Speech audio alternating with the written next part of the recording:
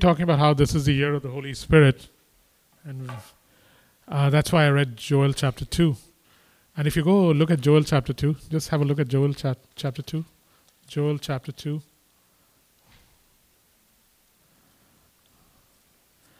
Joel is so hard to find.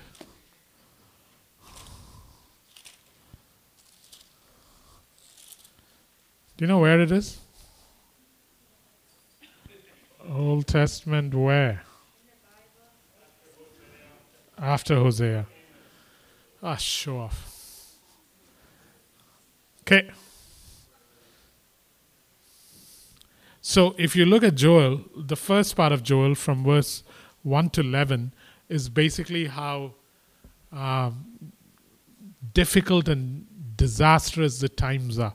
That's verse 1 to 12. 1 to 11. Around verse 12, you see things changing. What happens with Christians is we go straight to Joel 2:28. We usually go to Joel 2:28. And so if you go to Joel 2:28, it says, "And afterward I will pour out my spirit on all people. Your sons and daughters will prophesy. Your old men will dream dreams. Your young men will see visions." That's usually where most Christians go. But it says, and afterwards. After what? And to find out after what, you got to go to verse 18. And then when you go to verse 18, you see, it says, "Then the Lord will be jealous for his land and take pity on his people. The Lord will reply to them, I'm sending you grain, new wine, and oil." Strange thing, that God sends provision before he sends the Holy Spirit. We always think that the Holy Spirit has to come for provision to come. And we connect the Holy Spirit again with supply of provision, where God is already saying that let me send you provisions first, and then after sending you provisions, after that I'll pour out the Holy Spirit upon you. We'll talk about that another time. So then in verse 18 it says, "Then the Lord will be jealous for his land and take pity on his people." So the question is, what happens before then? And so then you got to go to verse 12. Because if it says then there's the question when. And so you got to go to verse 12. In verse 12 it says, "Even now declares the Lord, return to me with all your heart, with fasting and weeping and mourning. Rend your heart and not your garments. Return to the Lord your God, for he is gracious and compassionate." So that's where it starts. You live in a time of disaster and tragedy and great trouble. But if you rend your heart and not your garments, Jacob, then I will begin to first restore provision to you, give you new grain and new wine. And by the way, after all that is done and the years that the locusts have eaten have been restored, I also want to say to you that after that, I will pour upon you the Holy Spirit, and the Spirit of God will cause the young men and the old men, the young men and the old women to prophesy. So today what I want to deal with is this whole idea of rend your hearts, humble yourself. Rend your hearts, humble yourself, because there is a direct correlation between humility and the Holy Spirit. Humility and the Holy Spirit. There is a direct correlation. Yeah? And one of the things that affects us in this world is the spirit of this age, as I was talking about. And the spirit of this age is a spirit of pride. Man is proud. I don't think man has ever been as proud as he is today. With the accomplishments that we've had, with the way we function, like Dano was saying, between Bill Gates and Steve Jobs, they can provide us everything that we need from God. It's just that we don't know them. The spirit of this age is a spirit of pride. And it's not surprising if you go to 1 John 2:16. 1 John 2:16. If you go to 1 John 2:16, you will see in 1 John 2:16 three things mentioned that we have to be careful about. And it says in 1 John 2:15 and 16, I'm reading from verse 15, "Do not love the world or anything in the world. If anyone loves the world, the love of the Father is not in them." Verse 16, "For everything in the world, the cravings of sinful man, the lust of the eyes, and the boasting of what he has and does, comes not from the Father, but from the world." As in, there are three things that work against us in this world and that defines the spirit of the age in every generation that has stood upon this earth. The pride of life, the lust of the flesh, and the lust of the eyes. Today we only talk about the pride of life. Yeah?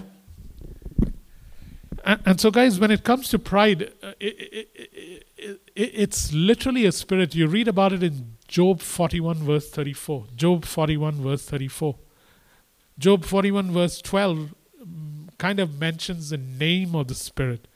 You may call it by other names, but one of the names that's given to this ruler over those with haughty hearts is the name Leviathan. In Job 41 verse 12, it talks about the Leviathan. And in Job 41 verse 34, it says that Leviathan rules over those that have a proud heart. Leviathan is ruler over the children of pride. Now, I'm not saying that we are a proud, stiff-necked people, but I am saying that we are susceptible and often operate under the spirit of the age, where we begin to take pride in ourselves. And I'm saying that that must go if the Holy Spirit is to have his way, because there's a direct correlation between humility and the ways of the Holy Spirit. Any questions?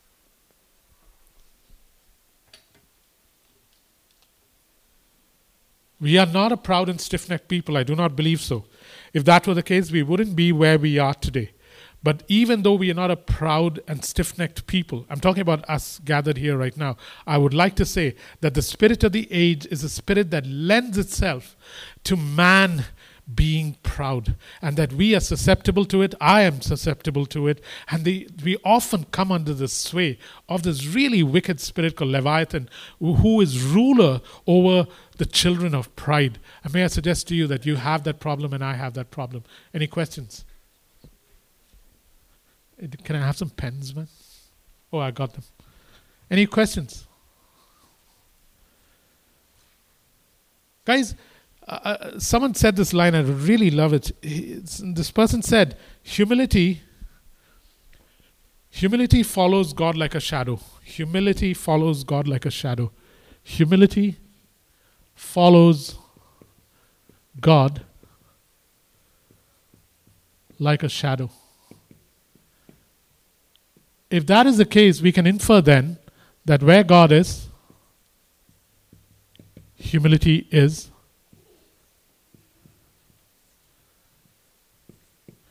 And when God goes,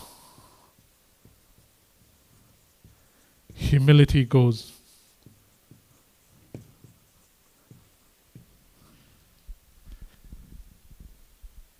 This is such an important equation. I was quite surprised at how easy it is to slip into this place of pride.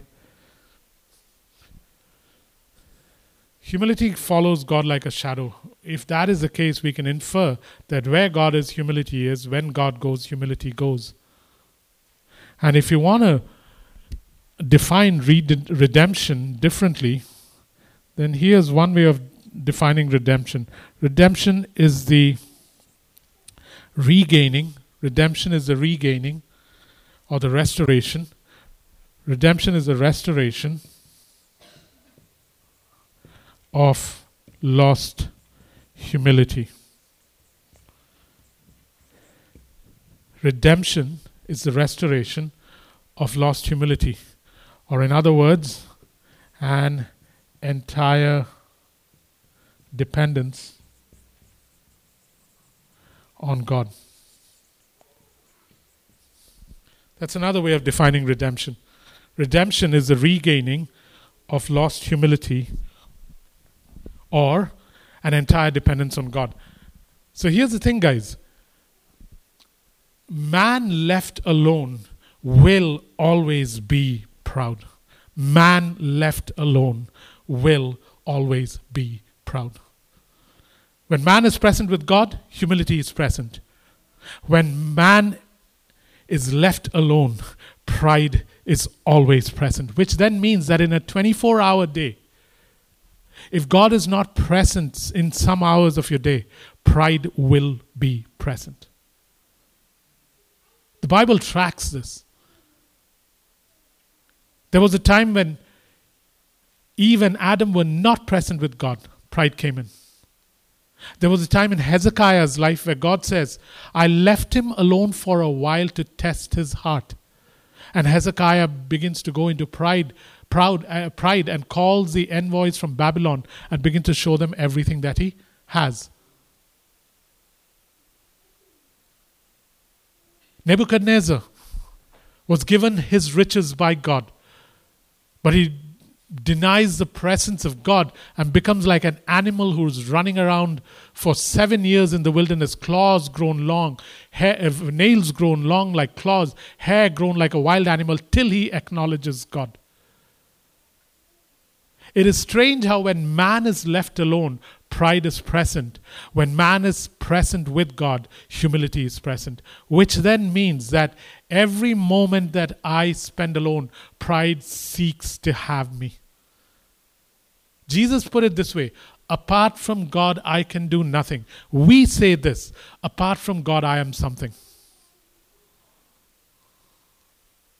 Strange how this works. When man is present with God, humility prevails. When man is by himself, pride abounds. Pride seeks and finds you when you're apart from God. It always has. You see it with Adam and Eve. You see it with Hezekiah. You see it with this guy called Uzziah. Uzziah was a marvelous king. Very few accomplished what he did. And then it says pride got him. Pride gets you when you are a man or a woman on your own, when God is not present. But here's the problem. We are in the same situation as Jacob in Genesis 28. Where Jacob, I know you've heard this many times, but I'm saying it for the sake of the tape. When Jacob was at Bethel, with his head resting on a stone, he gets up and he says, this is the gateway of heaven. God is present, but I did not even know it. I want to say to you that every time in my life, when God is present but I do not recognize it, then the only other person I recognize is me. And whenever I recognize me, pride is present. The only way to beat it is to be highly aware of the presence of God. Because when God is absent, pride is present. When God is present, humility prevails. Any questions? Man left alone, pride seeks you. And when I say man left alone, man has to find himself alone by separating himself from. Any questions?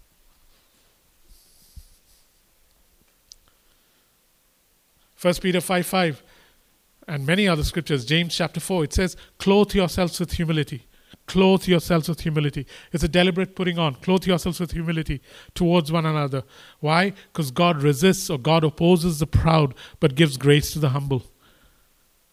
It's the spirit of the age, guys. Where do you find humility in this world? Where do you find humility in this world but where Christ dwells? And where does Christ dwell but in a people?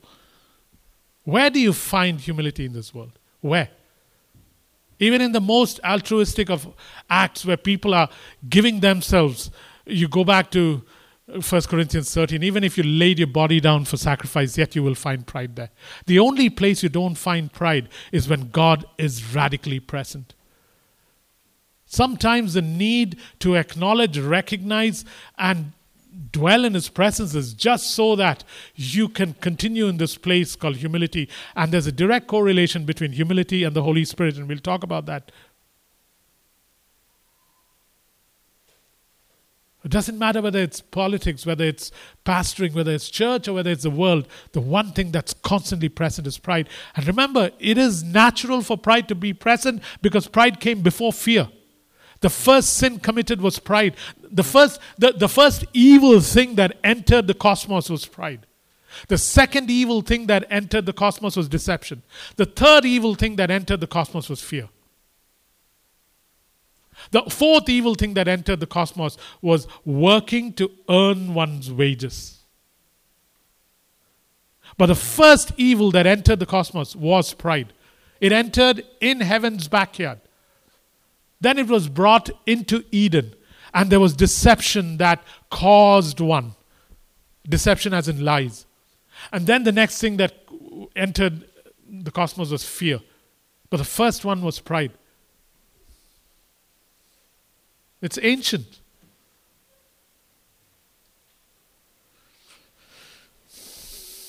When I read this thing that, Jacob, every time you're left to your own, pride will try and seek you.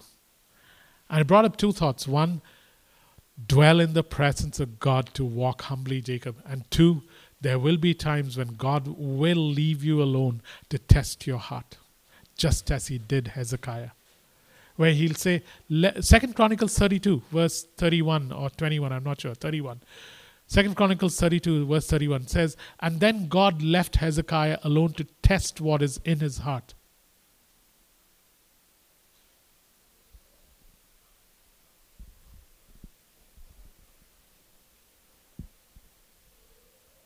One of the things I've sensed God saying when I was preparing this was, he said, Jacob, as you're preparing this, don't think of anybody else but yourself.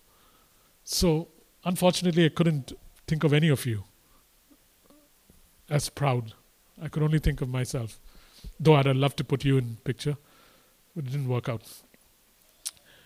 So, as it says in 1 Peter 5:5, clothe yourself with humility. Clothe yourself with humility.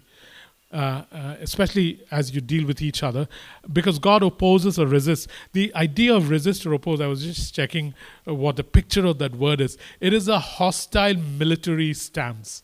So God actually gets into this hostile military stance when I'm proud. And by the way, guys, besides you being someone who walks in humility, know that when you associate with people that are proud, it'll get you, It'll get you. You think that by associating and kowtowing and hobnobbing with people who are proud, you can escape. You can't, because Proverbs 16:18 says that pride comes, Jacob, with destruction, and a haughty look will always precede a fall in your life. Every time, Jacob, you are proud, know that the destroyer is at work, because destruction is just an inch away. And every time you look at things with haughty eyes, know that you are just preparing yourself for a fall because you're too blind for it. And therefore, Jacob, be careful how you associate with ones who are proud, because the same thing will happen to you. I love what 1 Corinthians 4:7 says. 1 Corinthians 4:7 puts it this way. I'll read it, but as far as I can remember, it says, hey, Jacob, what do you have that you actually created yourself? Anything you have comes from me. So what are you boasting about? 1 Corinthians 4:7.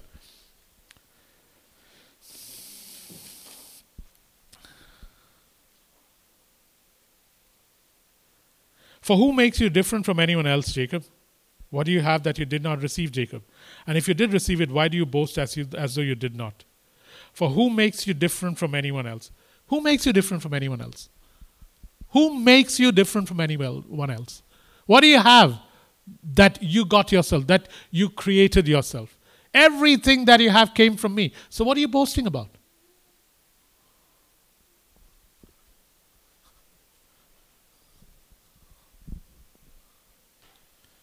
It's very hard, guys, to derive your value and your greatness and your beauty and your glory and your worth from God alone. It's very hard.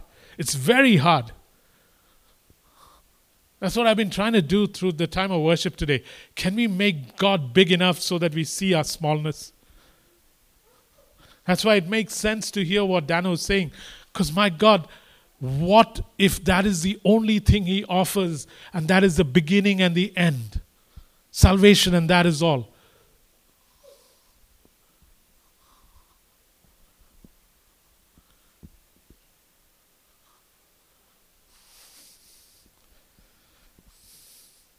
Sometimes I need to consider my flawed, filthy separateness before I consider my forgiven, sin-free holiness. Problem with churches like ours is we are so into, you are as holy as God, you are a much-loved child, you are precious to God, He loves you, you are sin-free because Christ took all your sins. We are so into that we forget that our actual condition on any given day, except for the blood of Christ, is flawed, filthy separateness that cannot even approach someone who is just remotely holy, leave alone God. So we don't acknowledge that enough, because we come from a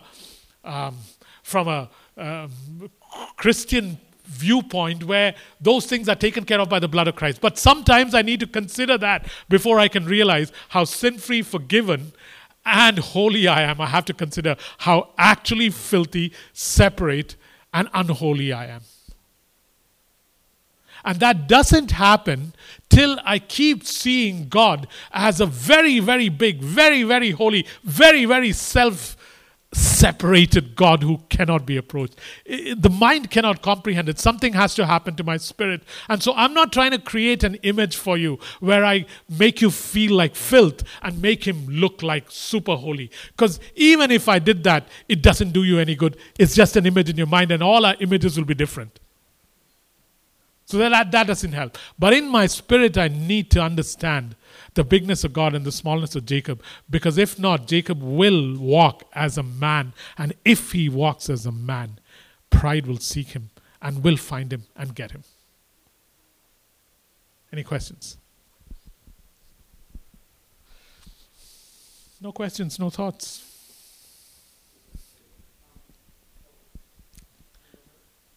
It depends. What's your last name? Okay, you go first. Here's this Fury. Yeah. Yeah.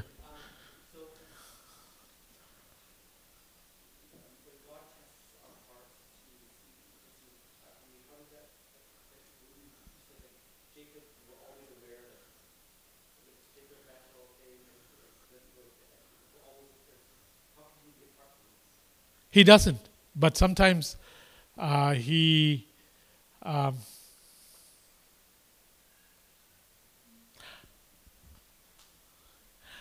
sometimes God will let something really good happen to me and check how I will respond to that really good thing. Or sometimes God will bring a lot of applause and recognition my way and then check and see how I will respond to that applause and recognition. Sometimes God will bring plenty of provision and blessing into my life and then see how I will respond to it. And he won't tell me how to respond to it. He'll just sit back and look and see. So how's Jacob going to handle this? You do that with your children, you know. You give them something and then you watch and see. How is this person going to respond? I do that with you. One-on-one, I do that with you. Where I will either give you something or hold back something from you to see how you will respond. And God does that. Because God knows what Jacob's fallings are and what Jacob's non-fallings are. And he wants to see, has this boy learned over the last couple of years? Will he be any different this time than before? And if I am not, he'll start all over again to help me get to a place where I look more like Jesus Christ. It's not earth-shattering if I don't get it right. It's just time-shattering. It means I'll require more time to work on it. But God will see. How does Jacob respond? How does Jacob respond? If there's anyone who has the right to test my heart, it is God, not the devil. Lead us not into temptation, but deliver us from evil. There's no recurrence like Job's anymore in the new covenant. But there is a testing that comes from God. Everything that you believe you have learned will be tested.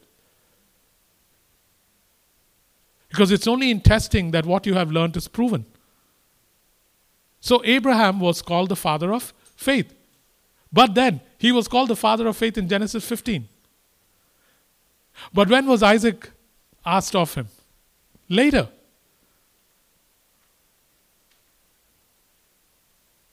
So, know that when you are being taught something by God, he will test you so that you can prove that you have learned well. Oh, I can swim. Really? Yeah. Where have you swum? Any ocean. You just throw me into the ocean and I can swim. Really? Okay, let me just push you into this pool. And this is not God. This is just me doing it to you. So, but there is a proving of what you say you have learned. Any questions on that? And he does it in a very fatherly way. There's not some that usual sergeant you see in most American movies who shouts and hollers at you and wakes you up at 5 a.m. No. There's a very fatherly God. And so he will sometimes leave you alone to see how you will respond to the things he gives. Firi? Haughty eyes. Haughty eyes are... you don't really see them. Christians know how to disguise pride like crazy. Christians have become experts at disguising all such things. Haughty eyes is um, when he says that, I just got a new house and I disguise my haughtiness and think to myself, she's only got 3 bedrooms. I got 4. That's haughty eyes.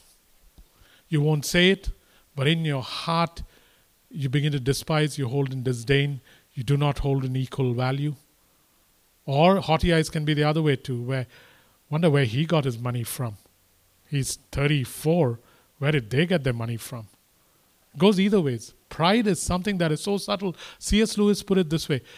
Pride is the subtlest of vices where one can be proud of Christian things without even having Christ factored in.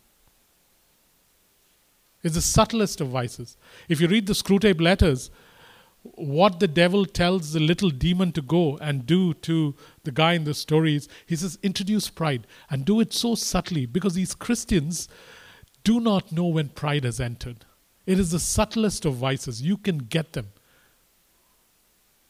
Another time he says this about pride. Pride should be, humility is when you can build a cathedral and everybody is applauding you for it, and then someone else goes, builds another cathedral that is as good or better, and you don't feel bad at all, but you actually applaud the person who built the other cathedral. And that's my paraphrasing it, but that's what he says. You have just sung a song. People have just come and told you how wonderful you are. And just before the applause stops, up comes Jane and she sings, and they start applauding her. And you feel happy for Jane, not sad that while you were singing, she came up and sang and stole your thunder. Pride is very subtle, eh? God will leave you alone to test your heart. Why am I bringing this up? Because the spirit of the age encourages pride. Your children are encouraged to be that at school. When they come home, you encourage them to do it. Pride spawns rivalry. Pride spawns competition. Pride spawns one-upmanship. Pride spawns, look at how the other lady's son is doing. Pride spawns, you got to practice more, you got to be better than them. Pride is behind most of the evils that presently persist. And this spirit of the age is so strong, that it is very hard to walk free of it unless I decide that I will be present with God. And God is so big that I will be so small. Any questions?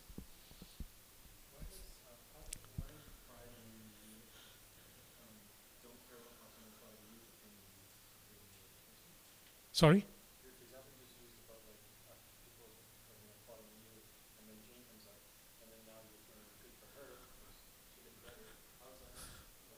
I'm saying it's not pride when I applaud Jane. Yeah. Yeah. Any other question? Yep. Is there any scripture that says pride, like something similar to the pride is the subtlest of vices? No, except for C.S. Lewis, who is not scriptural, but based it on scripture. Yeah. Yeah. Pardon? Yeah. Go ahead, Philly.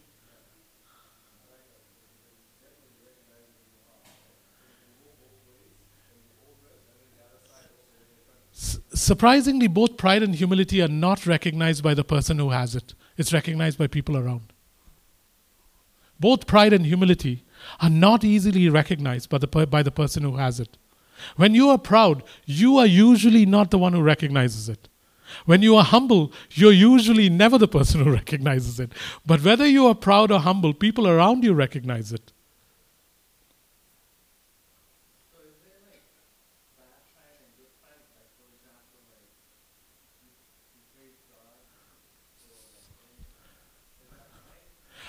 I would say that every time I acknowledge and derive my value, my greatness, my beauty, my glory, my worth from God alone, then it is okay. But if I derive my value, my greatness, my beauty, my worth from any other source, then it goes into this evil place called pride, and God takes a hostile stance against it. It is very hard for us humans to get to a point where everything I do, let's assume this teaching was really good.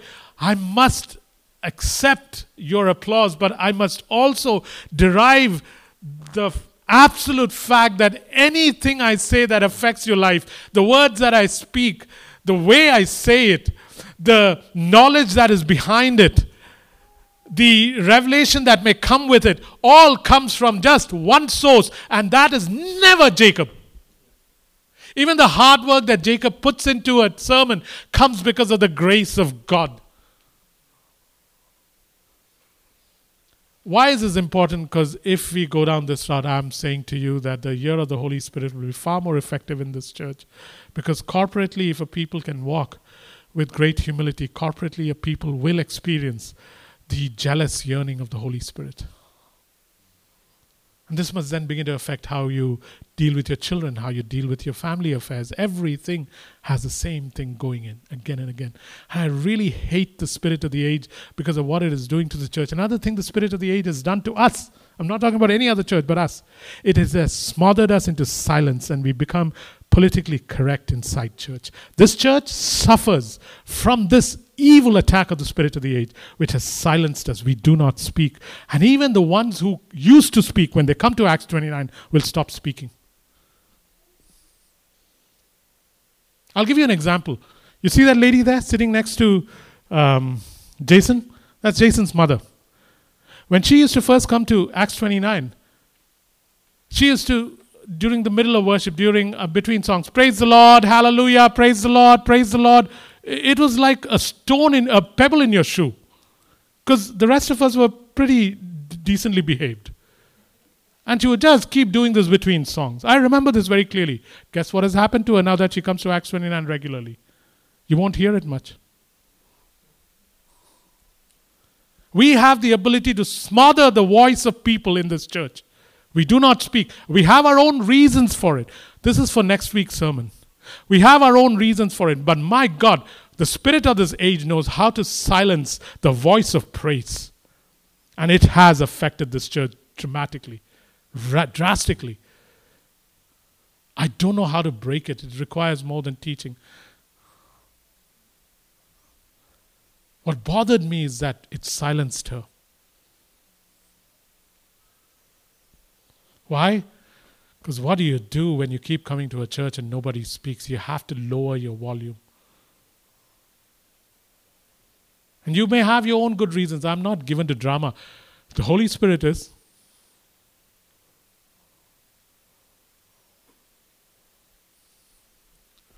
That's for next week.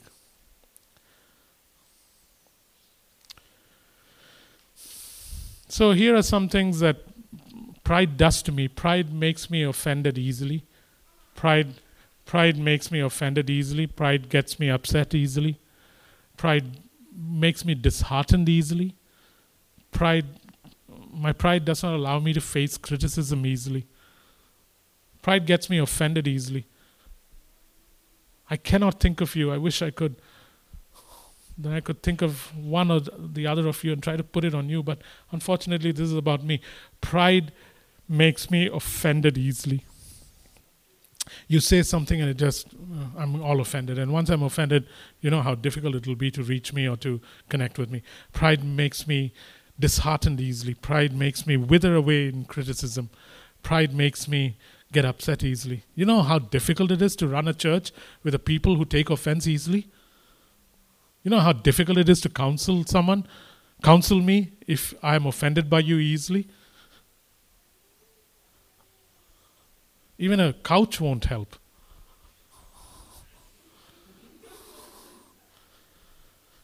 Next one. I hadn't read this story for a while and it really bothered me. It was from 2 Kings chapter 5. It's the story of Naaman. Some of the things we read in Sunday school become so blasé that we don't read them anymore. Naaman had to be cured of his pride and offense before he could be cured of his leprosy. 2 Kings chapter 5 verse 11 says, then Naaman said to himself, who does he think he is? I'm the general of the Syrian army. I come here and he doesn't come out to see me. He doesn't come out and wave his hand over me, and he tells me to go dip myself 7 times in this river. Aren't there better rivers like Pharpar in Syria than for me to come to the Jordan?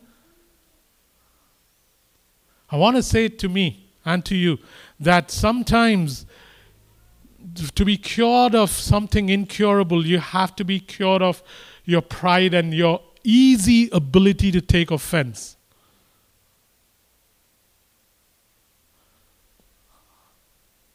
This goes back to the African violets that we talked about earlier today. You can take Benadryl and keep healing your hives, or you can remove the African violets from your room and your hives will disappear. Third one.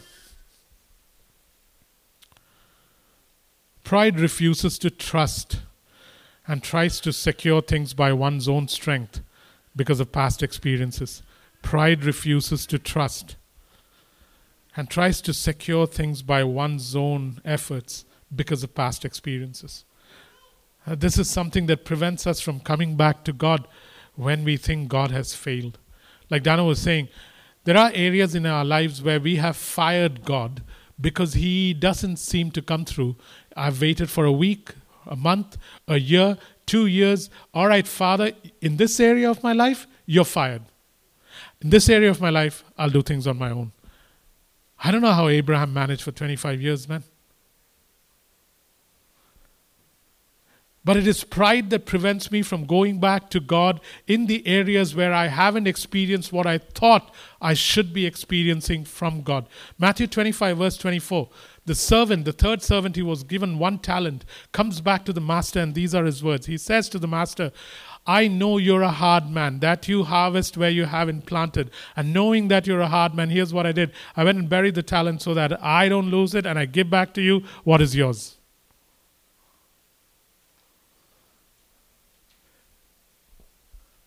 We might think it's just that my experience does not allow me to trust God. True, your experience may prove otherwise, but my God, it's pride that prevents me from going back. There is a humility to saying, oh God, I don't know why this happened. This just happened last Monday, where after a rather difficult trip, I remember going back. I spent Sunday talking to God about how I was not happy, and I was just whining. And then on Monday morning, I woke up and said, don't know why all this happened, but please, I just come to you and want to start again because you are absolutely God and I'm absolutely Jacob. So let's just start again. What choice do I have, man? I have choice, but what choice do I really have? Knowing who He is, what choice do I have? Knowing how He is, not who He is. Didn't have a choice. Any questions? I hope some of this is hitting home, because it hit me, and I hope it hits you. Fourth, pride is satisfied with where you're at. Pride is satisfied.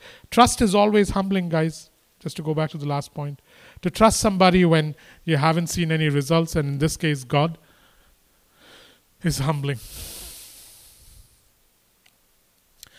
The next one is pride is satisfied with where you're at. Hosea chapter 13. Hosea chapter 13. Hosea is again somewhere near Joel, which is near Hosea. Hosea chapter 13.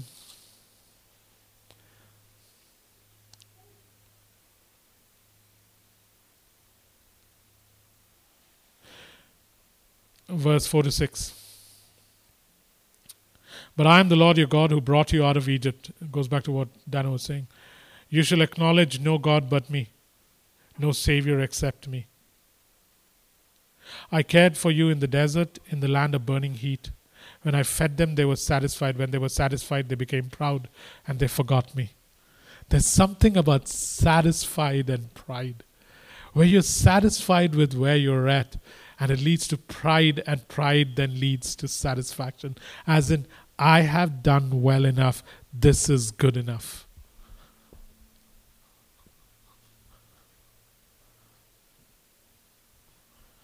Some of these things I don't know well enough to explain them except what the scriptures say.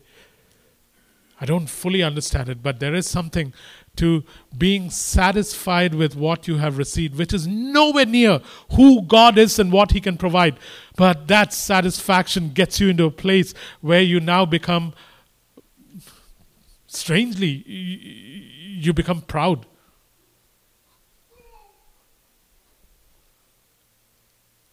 This is why I kind of appreciate what Francis Chan has done. Francis Chan has a mega church, and he's had it for a while, but he was not satisfied with a mega church because he knew there was more to God than a huge church that is thriving. And so he resigns from the church and moves to Hong Kong to start things from scratch and run households. That is what dissatisfaction does. Satisfaction has the ability to look at what you have achieved and be quite proud of what has been done. Dissatisfaction has the ability to always look for the next thing that God wants to give you. You're not greedy, you are hungry. There's a difference between greed and hunger.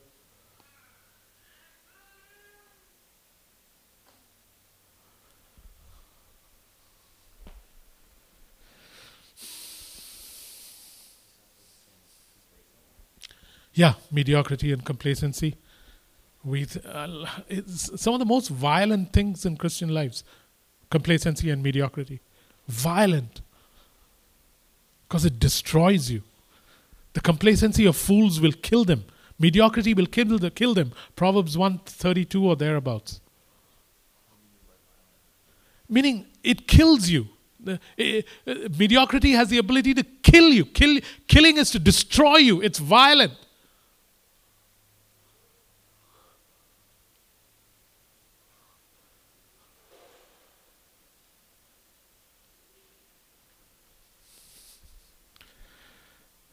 The next one we've talked about many times. Pride is self-reliant. Pride is self-reliant. Pride is self-reliant.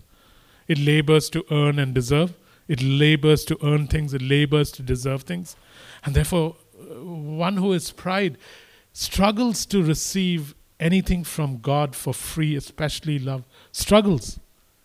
One who is proud.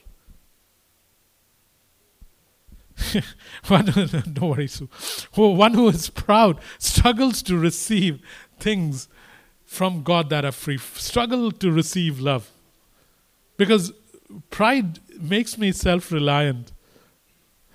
One of the things I try very hard, and I'm not making a statement immodestly, I'm saying it just to help, is that, Jacob, you must not get to a place where you don't need Acts 29.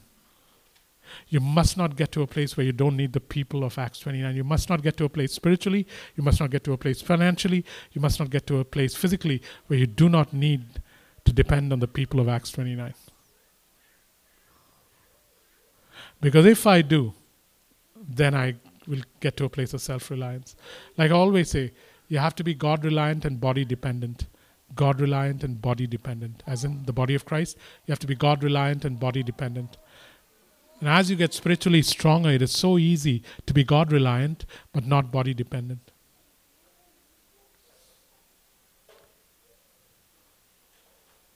If I get $1 million tomorrow, and there's always a chance that I could get it tonight, I would still receive what you give me to honor. And I would still take it gratefully, and I will still be, in a sense, obliged and free. But I would still take it from you. I could do with it whatever I wanted now that I have the $1 million, but I would still take it and receive it so that I would be obliged to you in a sense and yet not obliged.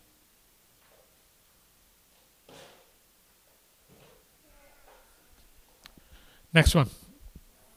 You want to look at Deuteronomy 8? Deuteronomy 8. Just as a scripture before Sam asks for a scripture. This one is not by C.S. Lewis. It's in the scripture, Sam. Deuteronomy 8, chapter 11 to 17. Be careful that you do not forget the Lord your God, failing to observe his commands, his laws, and his decrees that I'm giving you this day. Otherwise, when you eat and are satisfied, when you build fine houses and settle down, when your herds and flocks grow large, and your silver and gold increase, and all you have is multiplied, then your heart will become proud, and you will forget the Lord your God, who brought you out of Egypt, out of the land of slavery. He led you through the vast and dreadful desert, that thirsty and waterless land with its venomous snakes and scorpions. He brought you water out of the hard rock. He gave you manna to eat in the desert, something your fathers have not known, to humble and test you, so that in the end it might go well with you. You may say to yourself, my power and the strength of my hands have produced the wealth for me. But remember the Lord your God, for it is he who gives you the ability to produce wealth, and so confirms his covenant which he swore to your forefathers as it is today. Guys, it's good when God is big and you need him. It is a scary place when you have gotten all you want. It's a scary place. Because when God is absent, pride is present. When God is absent, pride is present. Never become a man or a woman on your own. Never, because pride seeks you. It's like a guided missile. We will survive, but not for too long when we stand alone. What that means is that in a 24-hour day period, do you realize that our actual awareness of the presence of God is hardly 4 or 5 hours, that the rest of the time we are on our own.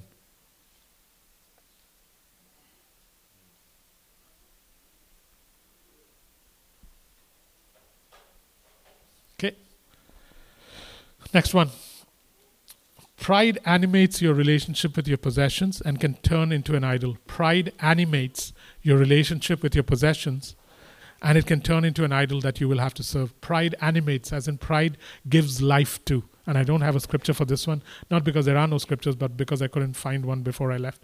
Pride animates the possessions you have to the point that it becomes an idol. And once it becomes an idol, you'll have to serve it. As in, let's assume that I have a nice car. Pride can animate that car to a point where it now becomes an idol, where I look at it with great love, where I look at other cars and compare, where I look at it and think to myself, aha, where I look at others who should have it and think, huh. And now pride begins to animate the possession I have and makes it an idol. And once it becomes an idol, you will have to serve it.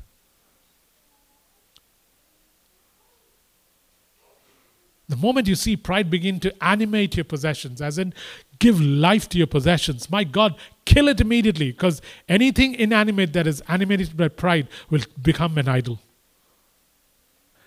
And by the way, it doesn't have to be a thing. It can be your education. It can be your doctorate.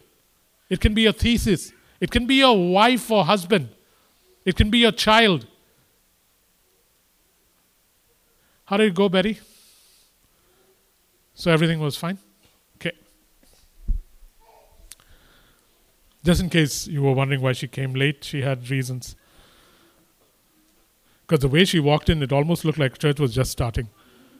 Yeah. Next one. Guys, don't let this happen to you. Huh? I must not let this happen to me. Pride does not take instruction. Pride does not take instruction.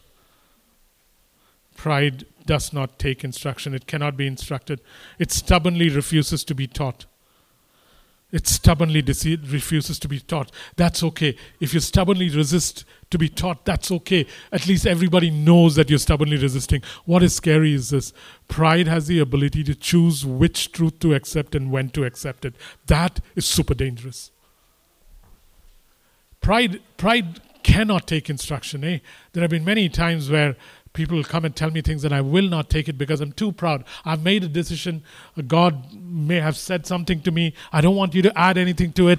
This is the way I'm going to go. And so I don't take instructions. That's one part. The second part is that pride makes you stubbornly refuse to be taught. It doesn't matter how hard a person teaches, you stubbornly refuse to be taught. Jesus went through this. He went through this when he came to Israel. They stubbornly refused to be taught. And he was an ace teacher. So it wasn't the problem with the teaching.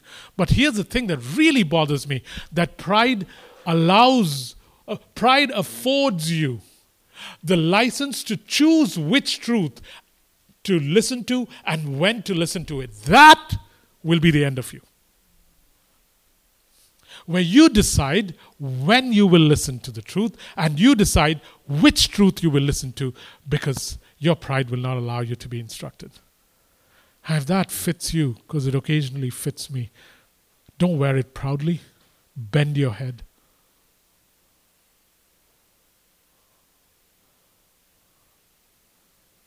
How's that like different from like our own will and agency? Your will and agency should come under the word. And if the word being spoken is true, and you are not always the right assayer or discerner of that which is true, you will have to trust that sometimes those set over you, if they actually reflect the Father, may have an insight into something that you do not have, and that you are not to assay it and discern it, but to receive it. James 1:21 puts it this way: receive meekly the word that has been grafted, so that you may grow in it. When you become the assayer, as in the discerner or the prover or the filter that decides what is good for you and what is not good for you, you have just become the chief authority in your life. And there's another word when one becomes an authority unto oneself. You know what that word is? Witchcraft.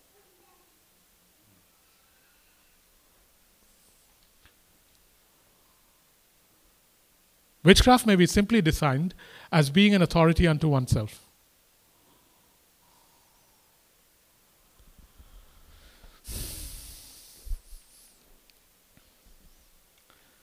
Don't ask me why, because that'll take another 25 minutes. 2 more and we'll stop. Pride owns what God does and basks in it. Pride owns what God does and basks in it. Pride owns what God does and basks in it. Herod did it. Herod spoke well. They started clapping and said, "What an orator." And he was eaten up by worms. Daniel chapter 4, it happens again, where Nebuchadnezzar falls into that trap. Matthew chapter 23, verse 6, Jesus puts it this way: there are these people who go for banquets, they sit at the chief tables, the chief places of honor. And so pride, I mean, it would be so easy for me to be so full of myself in terms of the things that I do. And so what then happens is God does it, Jacob owns it, and Jacob begins to bask in it. And when Jacob begins to bask in it, then what happens is that he is found in a place of pride. And when he is found in a place of pride, destruction and a fall is just inches away. The last one is a very odd one. I found this scripture and it really challenged me. Pride is afraid of the future. Pride is afraid of the future. Pride is afraid of the future. Pride is afraid of the future. Just look at this scripture. Isaiah 51. Look at what God is saying. Isaiah 51, verse 11. Verse 12. Isaiah 51, verse 12. Just look at the scripture. I've never read it before, even though I've read it before. God is saying in Isaiah 51:12, I, even I, am he who comforts you. Who are you that you fear mortal man, the sons of men who are but grass, that you forget the Lord your Maker, who stretched out the heavens and laid the foundations of the earth, that you live in constant terror every day because of the wrath of the oppressor, who is bent on destruction. So here is what God is saying. Who do you think you are, Jacob, to be afraid? I am your comforter. I am your protector. I am the one who stretched out the heavens and the earth. I am Lord. Who do you think you are to be afraid after I am all that to you? Who do you think you are? It's almost questioning my right to be afraid because of who he is. How strange is that? I've never seen it before. How dare you be afraid is what he's asking when I am who I am and you are who I said you are to me. How dare you be afraid? Who gives you the right to be afraid?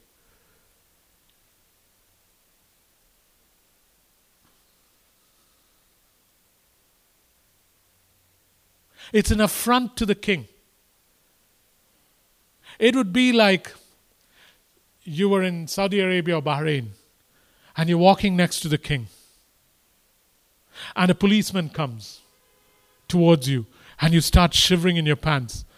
And you begin hiding and you begin crying. And the king looks at you and says, "What's wrong with you? I'm the king of this land." You see a policeman in khaki coming towards you and you begin to shudder and shiver.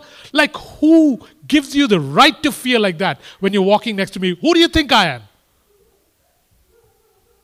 Because it's an affront to him that you are walking with the king of that country, and a mere policeman who is dressed in khaki comes towards you and you get afraid though you're walking next to the king. And now God is saying, who do you think you are to be afraid? I got to wrap my head around the scripture, man. It's almost taking my right away. And what is my right? I have the right to be afraid. And God is saying, who do you think you are to be afraid? You don't have that right.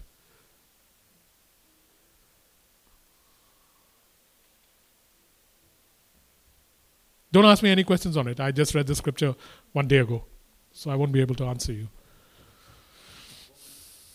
Pardon? Isaiah 51 verse 12. Pride makes you afraid of the future. Humility makes you not afraid of the future.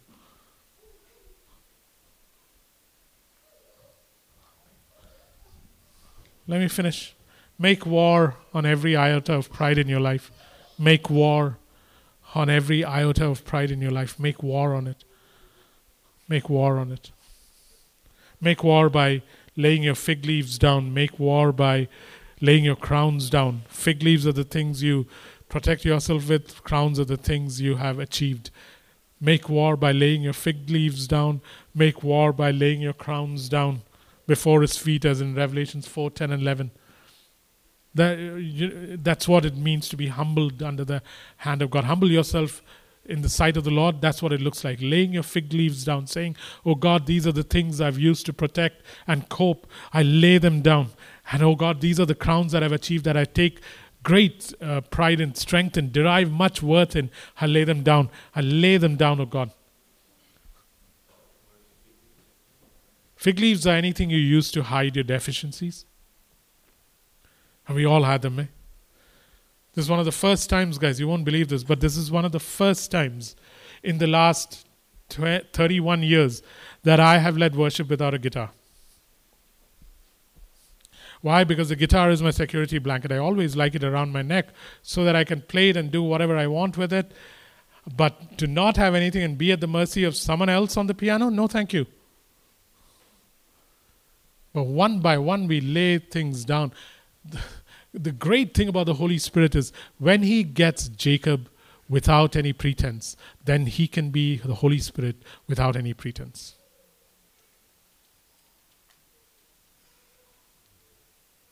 The more the layers he has to work through, the less the treasure is seen. The more the layers that he has to work through, the less he is seen.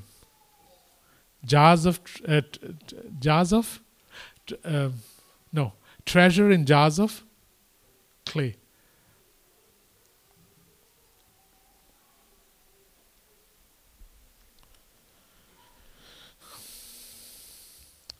James chapter 4 verse 5 and 6. I'll end with that, or Psalm 25, 9. James chapter 4 verse 5 and 6. It says, "Do you not know that the Spirit yearns jealously over you?" And then it says, "Humble yourself in the sight of God so that he may lift you up." Go to James chapter 4. James chapter 4 verse 5 and 6.